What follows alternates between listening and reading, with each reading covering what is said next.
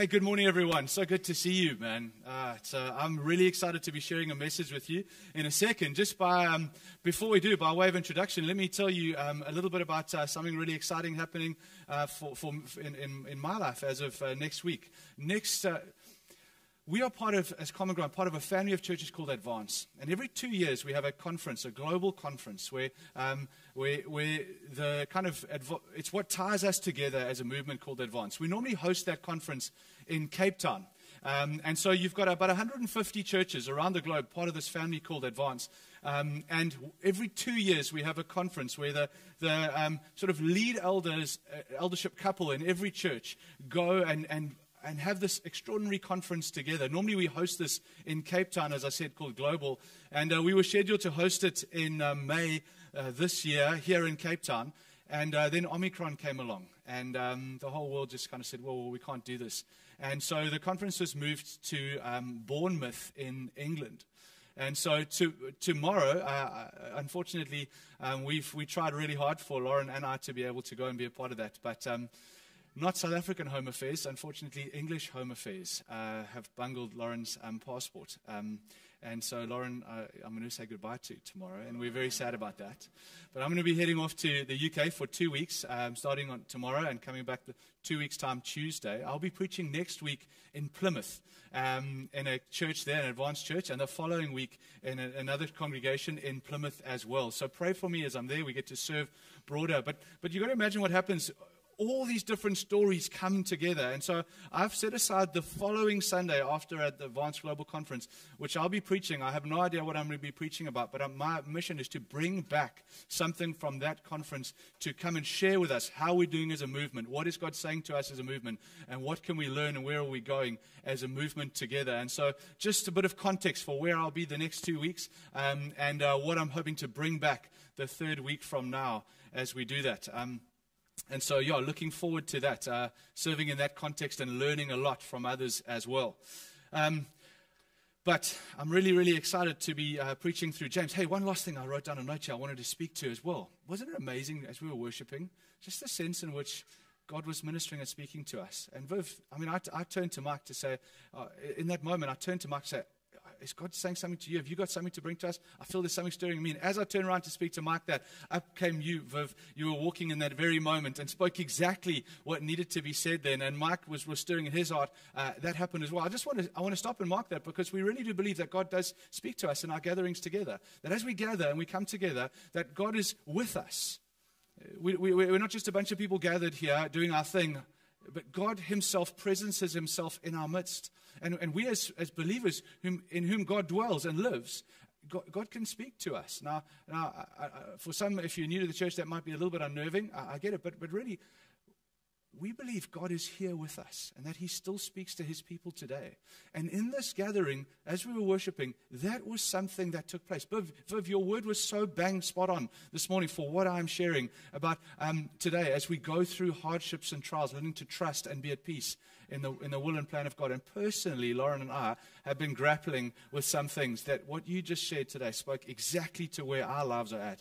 And we receive and hear that word. So all that to say, when we gather and we worship, we're worshiping upwards towards Christ. But there's also a sense in our hearts that's saying, as we direct our worship to you, God, would you still speak to us as well? And we were part of that today. And so anyway, if you're new to church, my name is Luke. If you're joining us online and I haven't met you, I'd love to meet you. Come if you can next week. I won't be here in 3 weeks' time. Anyway, where are we at? Enough. Okay, it's time to get on. We're in the book of James. This is week 4 in our series through the book of James. By way of introduction, let me tell you a story. I heard it told recently. There was a man who was desperately trying to lose weight. He was a Christian man, and he had a particular weakness and vulnerability, and that was for donuts. The problem was, every day on the way to work, he would drive past the donut store, right? Until one day he did business with Jesus. He said, Jesus, this is it. I'm going to break free from this, right? And so Monday comes, he was doing so well. No donuts. Tuesday, drove straight past. Wednesday, drove straight past. But Thursday morning, woke up and thought, I've been doing so well, Lord. Oh, so well. Lord, I'll tell you what, God. If there is a parking space open right in front of the donut store, right there, just like only if it's right there, then I'll know it's a sign from you that I can go in, right? And so on the 8th time he circled the block, the parking space was open, right? Today I want to talk about facing temptation. We're grappling with James. We're talking about trials. And James is so brilliant. He's speaking about trials that we go through. And in the midst of the trial, often there is a temptation as well. And so James begins to speak through this as he leads us through this. It's a mini-series. We're doing 5 weeks through the first chapter of the book of James. And we've called it A Faith That Grows Through Trials. A faith that grows through trials. Trials have a way of growing us, don't they? There's things that happen as we go through hardships that form us as human beings into Christ-likeness, that actually those lessons we can't learn any other way than going through hardships. In fact, you know this as well as I do. Some of the finest people that you and I know and meet are people who've been through some of the most difficult things that we know. And somehow they've come through this and they are better people because of this. And so James is writing to a group of Christ followers in the midst of some really tough hardships. And he's giving them a theology, if you will, a theology for tough times. And I know this as a pastor, I know this, that some of these truths can be hard to hear if you're in the middle of a trial. But I also know James is writing them to people who are going through incredible difficulties. And so I'm trusting that Christ would minister to you personally as we go through this message today, as we look at God's word. God intends trials to come, as they come into our lives, as he allows them, he intends them to bring us good. And so we saw in this series, a faith that grows through trials, first perseveres toward maturity. Second, it seeks wisdom. It draws wisdom from the good God. The faith that grows through trials, as Donnie spoke to us 2 weeks ago, has an identity that is rooted in the gospel and not our circumstances. An identity that's rooted in Christ and not our wealth, not our poverty, an identity that is rooted in the gospel. And before we go into today's message, I just need this to be in the bank. We're talking about a gospel identity. James is writing to brothers and sisters who have been washed by the word of Christ, who've been purified and made alive to God, and through believing the gospel. And Jesus has made them whole in Christ and brought them into the family of God. And so James writes these things to children of God who have been made holy in the gospel and made clean in Christ and brought into the family. And so he's not writing these things to believers so that they can earn their way in. He's writing saying, now that you're in the family, now that you've been made new in Christ, this is how I want you to live, right? Because you have an identity that is formed by the gospel, now live this way. Does that make sense? Because if we forget that, we can get so caught up into, okay, so these are the things that I have to do to make Jesus like me and accept me.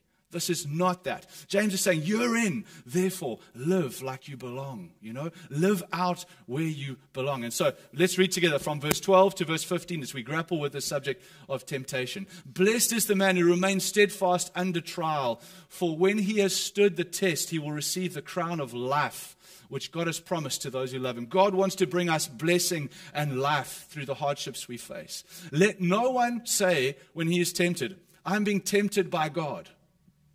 For God cannot be tempted with evil, and he himself tempts no one. But each person is tempted when he is lured, keyword, and enticed by his own desire. And then desire, when it has conceived, gives birth to sin, and sin, when it is fully grown, grows and brings forth death. Let's pray together. Christ, as we come before your word, we ask that you would speak to us. Speak to us in our lives today. I pray you would minister to every heart here today, Christ, as we grapple with your word, that you would speak personally to where each of us are at, Lord. I pray you'd dispel some myths that we've come to believe in our culture, and that you would illuminate your truth and lead us towards the life that you promise us in verse 12 that is there for us, Jesus. I ask this in your name, Christ. Amen.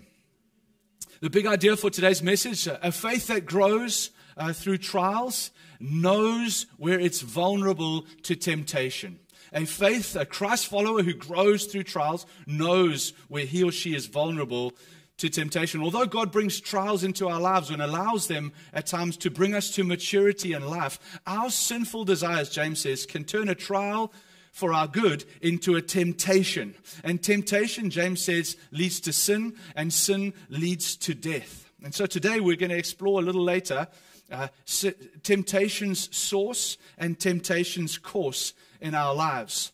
But the bottom line is every trial that you and I face in our lives is either an opportunity to grow toward Christ-likeness or a temptation to sin. It's a fork in the road, if you will. And the key factor that determines which way this trial goes is our response in the midst of a trial. The same trial can be experienced by one person as a gateway towards growth and maturity, experienced by another person as a gateway towards sin in our lives. And the determining factor is our response. And James says what determines our response is the desires that are at work in our hearts. One of the things he draws our attention to here is he says the key in your trial is you have to trust in the goodness of God. Although your circumstances change, God's nature never changes. And it's tempting in the midst of a trial to forget that, isn't it?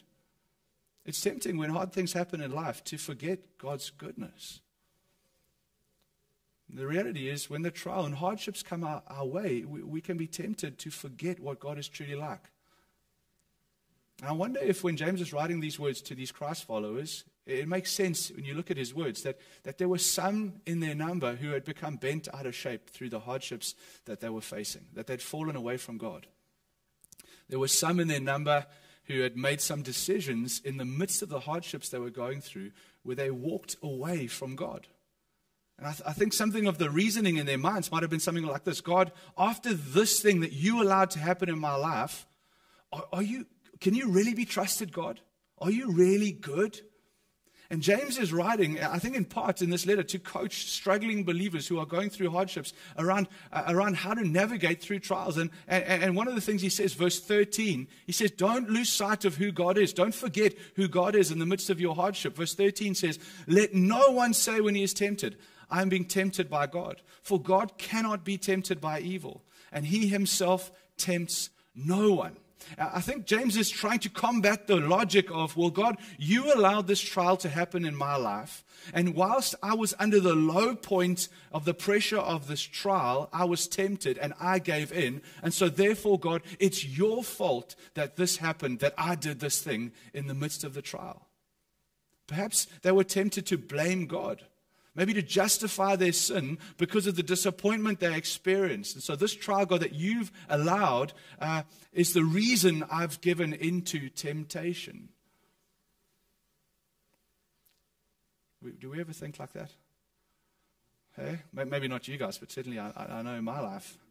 For example, God, if you had just brought me a spouse when all my friends got one, I would never have. God, if you made my spouse a little keener in the bedroom, I wouldn't have such a problem with porn. No, I wouldn't, God. I wouldn't be so far down the road in this relationship with my work colleague who just really seems to get me. God, if you hadn't put all these hormones in me, I think back to my teenage self. God, if you hadn't allowed this thing to happen, maybe this sale to go through, this deal to be made, if you hadn't stopped me from making this decision, I wouldn't be so bitter with unforgiveness and resentment. And James is addressing this kind of thinking because it's so unhelpful. And frankly, James says it's dangerous.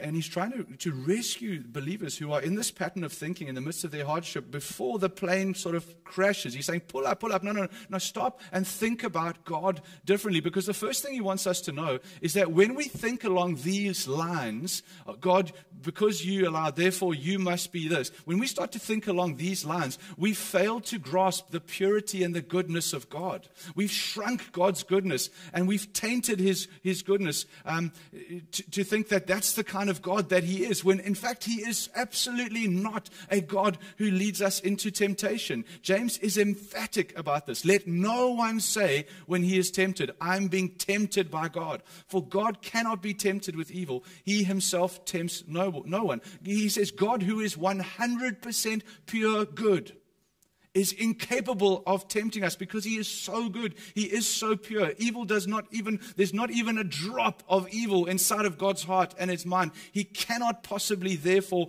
be tempting us. Tempting believers is incompatible with who God is.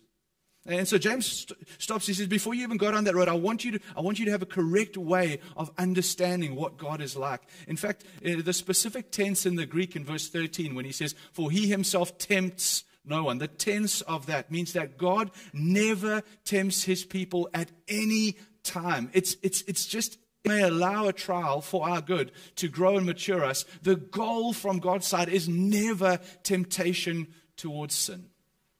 What a broken picture James has to address in the life of these believers who can start to think that God deliberately places obstacles in our path to trip us up and lead us into temptation. God is only good, and therefore God is incapable of tempting us. And James wants to bank this. And so the question then becomes, well, if God is not tempting us, and if God is not tempting us to sin, then where does temptation come from? And James continues by answering this question, verse 14. So we start to explore temptation's source. Where does temptation come from? But each person is tempted when he is lured or enticed by his own desire. And now we start to explore temptation's source and temptation's course. Temptation's source. Each person is tempted when we are lured or enticed away by our own desire. The root of our temptation is disordered desires that are alive and at work in our heart. Within your heart, within my heart, there are desires and longings. Some of them shallow, some of them way, way deep down. Some of them admitted, some of them even unadmitted. Things that we want, things that we long for, things that we lust for, things that we desire that are outside of the will and the ways of God. These desires, I'm calling them disordered desires, where they're elevated above their proper place in our lives. Sometimes they're desires for good things, but when we make those good things our ultimate thing, then they become disordered. They have disproportionate power in our lives. And these are things, James says, that we've allowed to live within us. They become part of who we are, and at a deep level, even part of what we love as Christ followers, as human beings. And James says these desires are kind of laying in wait for the trial to come, where they rear their heads when we're vulnerable. I heard the story recently, and Mitch told it to Lauren, I think, at worship practice, and Mitch and Candace shared the story. I asked them if I could share it. But Mitch, like many people, was just a bit of a phobia for snakes, right? Don't bring a snake near Mitch, or Lauren for that matter. Don't even bring it near her. The option of bringing a pet snake into our home is just never an option. And so I heard the story where Mitch says, you know what, my boy, he's just desperate for a snake. And it's about time I get over my fear, and I'm going to get this pet snake and bring it into my home. And so it gets the snake and the little fish, etc., and the snake's there. And there's set rules about the snake, right? You don't open it when I'm not here. I need to oversee this thing well, right? Except one day a couple of friends come around for a bra, and they're hanging out, and one thing leads to another, and they go back through the bedroom, and the lid is open, and the snake is gone. So what do you do? What do you do here? I mean, it's time to man up as dad, right? And you get your stick or your net or whatever it is, and you go looking. And he said he took every single item of furniture, looked in every nook and cranny and every corner, and could not find the snake. 6 weeks later, curled up in the bookshelf, in a little basket, they found the snake. And then weeks later, discovered a shed skin up on top in another bedroom behind the luggage, hidden away there, right? This snake had been for weeks just been cruising around through the house, unbeknownst to them, unseen, doing its thing. Now, I'm sorry if you have a phobia for snakes and I took you down that way. Okay. What's the problem here? There is a snake alive in the house that is going around. You know what I mean? It's scary, waiting to pounce. And James is in a sense saying here that these desires that are at work in our hearts are like snakes that we allow to just cruise around in our lives, waiting for a moment to pounce. Venomous snakes in our lives. you and I allow them to live within us. They become part of who we are. When we don't repent of them, when we don't acknowledge them and expose them and deal with those things, they become their disordered desires that lurk and that wait there. And when hardships come, when grief comes, when we're in the struggle, those things are there. And they can rear their heads. And suddenly a trial for your good becomes a temptation that you can fall to. There's two metaphors that James uses here. One is from fishing when he uses the word lured. The other one is enticed. It's from hunting. Neither of those metaphors have an happy ending, right? The image is simple and clear. There is bait on a hook and it ends with somebody roasting on the fire, right? That is what James is saying. These desires that are lurking in our hearts, they make us vulnerable to temptation, which is why, when you think about it, Jesus never fell to temptation when he was tempted. You think back to Matthew 4, Jesus is led into the wilderness where he fasts and he doesn't eat for 40 days and 40 nights. In fact, we read together from Matthew chapter 4, verse 2 to 4. You can read the whole chunk to verse 11 if you like. And after fasting for 40 days and 40 nights, Jesus was hungry. I love the just obviousness of that, right? He hadn't eaten for 40 days. He was hungry, right? He's in a trial. He's weak. He's vulnerable. He's in a trial. It's a trial of fasting and being in the wilderness. And the tempter came to him. Satan comes to him and says, if you're the Son of God, command these stones to become loaves of bread. But Jesus answered, it is written, man shall not live by bread alone, but every word that comes from the mouth of God. There's another series of temptations that continue through this. But the bottom line is, the tempter comes to Jesus and whispers these lies to get him to do stuff. And what happens is, Christ doesn't fall victim to temptation. Why? Because there is no disordered desire in his heart. He is completely pure. He is completely good. He's completely holy and completely aligned to God. And so temptation comes and there's no traction in his heart. It's incredible to watch, to witness this. Christ, who is pure, finds no traction to temptation in his life. But it's not the case with you and I, is it? It's certainly not the case with me. Maybe not. You guys are further down the line than me, but certainly in my life, temptation finds traction. Why? James is saying because of the desires that lurk in our hearts. Each person, he says, is enticed by his own desire. You see that word each, and you see own. Each person is enticed by his own desire. I want to point these words out to us. You and I, each person, their own desires. You have a unique vulnerability that is unique to you. It is based on your desires. Where one person is strong, another person could be weak. Where that person is strong, though, someone else could be weak. There is a uniqueness to each of these because of the desires that lurk in our own hearts. One person drives past a casino and doesn't even think of going in, right? Another person drives past a casino and their hand starts shaking on the steering wheel, right? Each person has desires and longings within their own hearts that we've allowed there that we are particularly vulnerable. So what's the implication here? We need to know our own vulnerabilities. We need to know our own vulnerabilities. Like a sports team who analyzes their own weaknesses, right? Any coach who's coaching a sport needs to analyze his team to know where are we vulnerable. If I was the enemy, if I was the enemy, where would I be attacking our defense, right? Where are we? You need to know your weak spots. So ask yourself this question. If the devil were to tempt me in the midst of a hardship, where would he start? Where am I vulnerable? Because the truth is, guys, the tempter has watched your game tape. If you do not know these things, you become particularly vulnerable. Because not only do you have a vulnerable spot, but you're naive to what that is, and you're not able then to take measures to safeguard that. And so ask yourself this question: where am I vulnerable to temptation? Guys, all of us are. It's so helpful to remember that better men and women than you and I have found themselves in worse situations through choices they've made than you and I, right? We've got to stay humble in this. Better, there's a part of my heart as a pastor who grieves when I see church leaders who fall and stumble. And sadly, we see that regularly enough. But so there's a sense of anger, and absolutely, it's righteous, it's appropriate, it's right, you know. But there's also a sense in me that has to remember no one woke up and thought, today I'm going to throw my life away.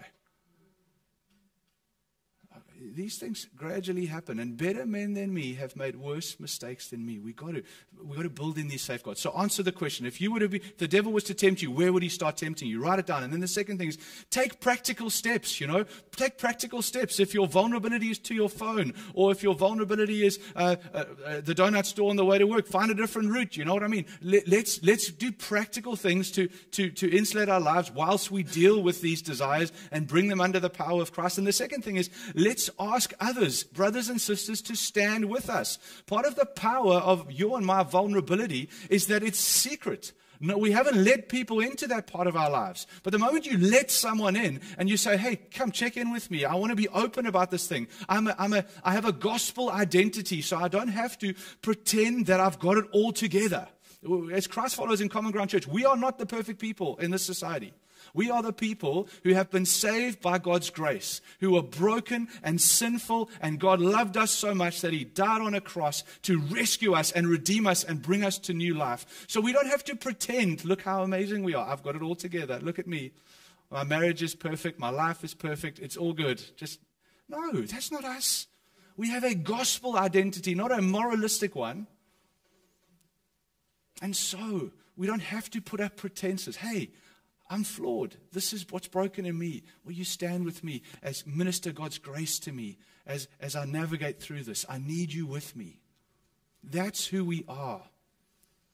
And so James is calling us to take responsibility for the desires that we allow to lurk in our hearts. These desires, if left unchecked, could be lurking there for a long, long time. Long before the trial comes, and they lead to our temptation. Notice where James doesn't say the source of our temptation is. And it's, I think, the place where, if you're anything like me, we're most tempted to go to, right? We always want to point to the source of my temptation is somebody else, right? Or something else. We always want to deflect responsibility in our temptation. Everything in the human condition wants to blame somebody else. These guys probably want to blame God. You think back to Adam and Eve in the garden. Eve saying, it was the serpent made me do it. And then Adam saying, it was God, the woman that you gave me, God. She made me do it. Everybody wants to blame everybody else. It's the temptation. Even the devil made me do it. That doesn't even stand there. James doesn't start there. He says, no, it's your heart. You have to take responsibility for what you allow to live within yourself. Temptation's source. Temptation's course. This is very sobering. Where does temptation lead to? Now look at temptation's course, verse 15. And then desire, when it has conceived, gives birth to sin. And sin, when it is fully grown, brings forth death. James gives us a very vivid life cycle description of sin, beginning with desire, moving into sin, and ultimately culminating in death. James uses the metaphor of conception and birth here. You see, desire is first there, conceiving and giving birth to this little baby called sin. Then sin doesn't stay a little baby. It grows up. And grown up, it has a name. And James says that name is death. It starts off small, and it slowly grows, and the more and more it grows, the more destructive it comes in our lives, and ultimately it's death. Many times when you and I are tempted, we don't experience it as a ginormous fork in the road, right? These are often incremental little steps that we take, little by little, slowly drifting away. Johnny Greig said this. He said, no ship ever drifts into like peaceful waters, right? When you're drifting, you drift into a reef or a wave or a sandbank or something, right? These are little drifts that we kind of make away from God. So don't be deceived, James says. There's no such thing as a harmless sin. The ultimate destination of sin is death. And it's your death and my death. Centuries ago, there was an English monk, lived 700 or so, in the 700s. An English monk whose name was Bede. And he became known as the Venerable Bede. I just love that name. My name's Bede, but my friends call me Venerable. Bede. He suggested there were 3 stages to sin, the Venerable Bede. He said, number 1 is suggestion. Number 2 is experiment. And the third one is consent. And once we've reached consent, in James's words, we're being dragged away. We're being enticed with an apple in our mouths, waiting to be put and roasted on the fire. I want to sober us as a community. I hope you can hear in my tone, in my heart. I want to sober us as a community. We live in an age where truth has become so relative. There's no truth. There's no absolute truth. Our culture believes to a large extent. And so you do you and I do me. And you have your truth and I have my truth, right? And sin really is anything maybe that gets in the way of what I really want to do in expressing myself in our culture.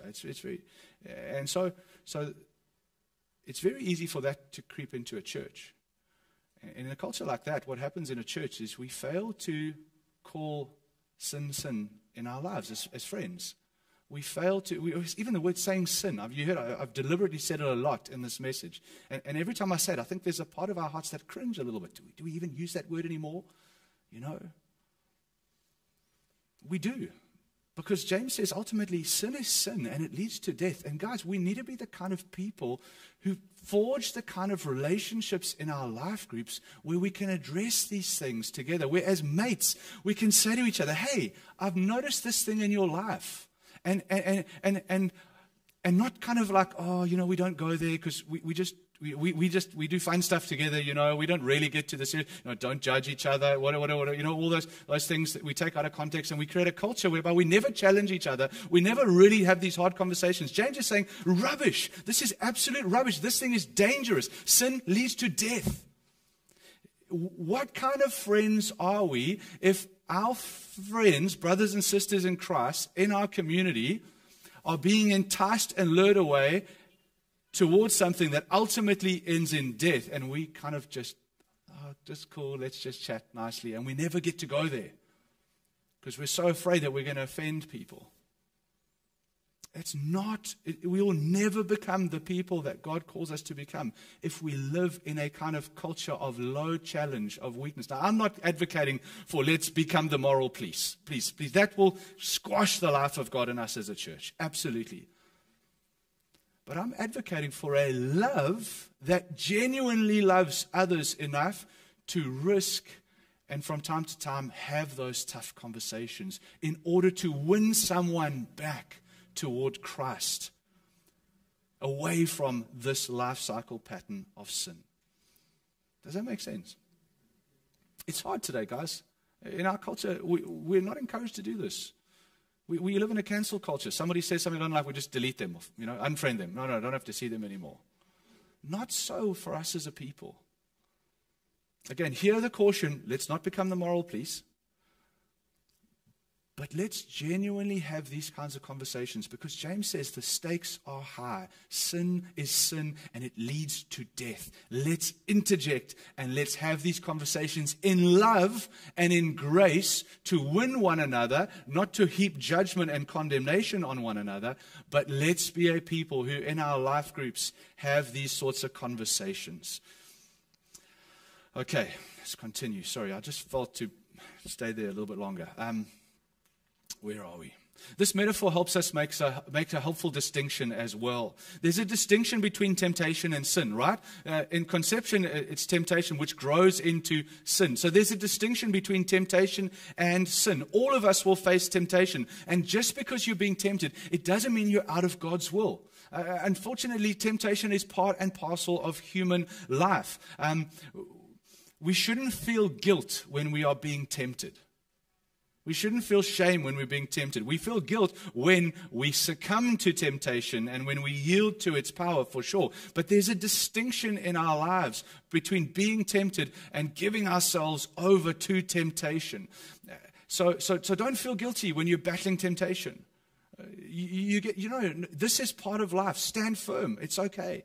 Invite your mates to stand with you. Draw wisdom from God, as James says, to enable you to navigate that. There's nothing wrong with facing temptation. You're not out of alignment with God's will. It's when you cross the line, as the Venerable Bede says, into going down that path. And so I do think, though, as you mature in Christ, certain things, you won't find the same thing tempting all the time. I think sin should begin to revile us more and more the more mature we get as Christ followers. And so we need to, and today part of what I'm wanting to do is recognizing sin for what it is in our life. And knowing that, we sang that song, Every knee will bow before him. There is a day coming when Christ will return, and every knee will bow before him. The whole world will come into alignment around who God is. And in that moment, something so profound will happen inside you and I. Sin ultimately will be put to death. And there's a sanctifying work that's happening progressively in my life and your life now, which I think ultimately there'll be a moment where that's completed in Christ. And you will look upon those same things that were so hard to say no to now, and they will lose all of their appeal. I long for that day when sin's power within us is completely extinguished, when our desires will be 100% pure and 100% holy, and the same things that trip us up now will just revile us then, because God's sanctifying work in our lives is finally wrought and complete. In the meanwhile, draw wisdom from God. God, what should I do? God, I'm trusting you. Know that God is good. Do practical things to help you to, don't drive past the donut store on the way to work. Do whatever that looks like for you in the midst of your thing. And involve other people by breaking sin's power of secrecy. Okay, so what must we do? Let's just put this all together. Wise up and know your weaknesses. Know your weaknesses. What are your weaknesses? The Christ follower who wants to grow through their trials knows where you're vulnerable to temptation, takes practical steps, and invites others into that space. Is there someone who you know and trust and who loves you, who knows where you're most vulnerable and weak? Or are you standing that one all on your own? Take a second. Answer it honestly for your life. James says God clearly is not the source of our temptation, but he's our great aid in beating it. We're to draw wisdom from God. Paul says this differently. 1 Corinthians 10:13, Paul reminds us, God is faithful and he will not let you be tempted beyond your ability. But with the temptation, he will also provide the way of escape that you may be able to endure it. If you are facing temptation now, I want you to hear, God is not the cause of your struggle. Rather, he's the help that you need to find your way through it. Reach out to him. One of the ways you can reach out, I want to tell you about something that every Thursday in our church, we run a ministry called Celebrate Recovery. It's here live in person in this room. It also runs on a digital platform, Zoom, and you can log into it every Thursday evening. Celebrate Recovery is a ministry that helps us as we come to terms with and find healing for our hurts. It's a ministry that helps us when we get hung up on something and you can't seem to work past that thing. It's like that thing that happened, just you can't get past it. Celebrate Recovery is helpful there too. But Celebrate Recovery is also helpful. So hurts, habits, and the third one, hurts, hang-ups, and habits as well. It's a ministry to help us break free from sinful patterns in our lives.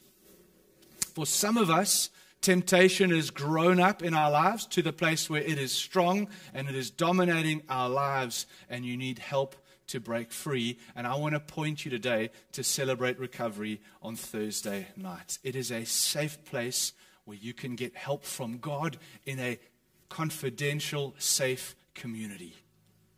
If that's you, log in online Thursday nights. You can see all the details in our church Facebook page, or arrive in person and come and serve notice on that snake that's cruising around your house, in your cupboards at night while you sleep, waiting for the moment of vulnerability to pounce on you. And the last one is the Christian response to sin, guys, is repentance. Repentance is this, for a long time, maybe sounds like this terrible word, repent. No, repentance is the most beautiful gift that you and I have. That we get to take our sin and we get to bring it to Christ and we get to let it die there as we receive forgiveness and are made whole. The greatest gift to me and you is that I don't have to carry this stuff with me. It gets to die with Christ on the cross, and new life comes to me. We are a church who believe this, who live in this. And so let's hear James's words today. But please hear them again. This is not so that you can make it in. This is because you are a child of God, who now you're appropriating what Christ has done in your life as the residue of sin gets less and less and less every day until ultimately Christ takes us home and we are fully redeemed in his power. Can I pray for us? And let's worship.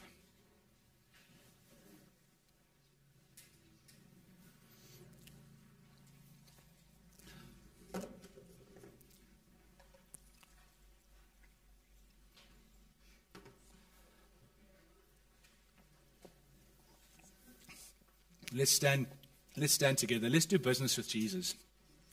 God, in some ways it feels like these words are not just written to James's context, but they're written to our context thousands of years later, God. For some of us, we're right now facing temptation. For some of us, hey, we've gone long past experiment and we're into to committing and living in that thing. And God, just hearing the strength of James's words today to us, that this thing leads to death. It leads to our destruction. And that, God, you want, as you said in verse 12, you want to bring us to life. You want life for us, God. We want to serve notice. I'd imagine there'd be some in our number today who want to say, okay, this far and no further, this thing needs to die. I don't know what that thing is in your life, but that snake is cruising around in the house of your heart.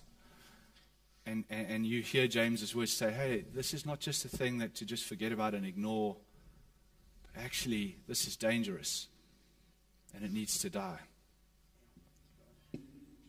And Jesus, in you, we have the means to not have that thing live on, to have that thing dealt with and eradicated from our lives.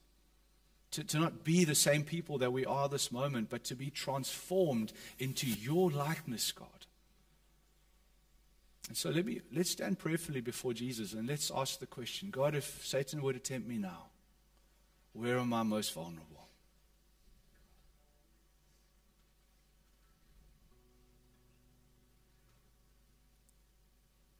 Maybe it's further than temptation. You've already succumbed. What is that thing that is just eating away at your relationship with God? It's eating away at your confidence in him. This thing is just gnawing away at your secret self. And today you say, no, I have a gospel identity. I don't have a moralistic one. I don't have to keep pretenses up. No, I'm not accepted because I'm perfect. I'm accepted because I'm in Christ. And he died for my imperfections. He died for my sinfulness. I don't have to butter it up. I don't have to pretend that it's not there. I get to bring it into the light and have it dealt with so that I no longer need to live with it and carry it. I don't have to pass it on to my children as this thing lives in me. It gets to die with me in Christ. And new life comes through me into my personhood, in my character, my nature, and into my family through being in Christ. If that's you, won't you bring that to Jesus now?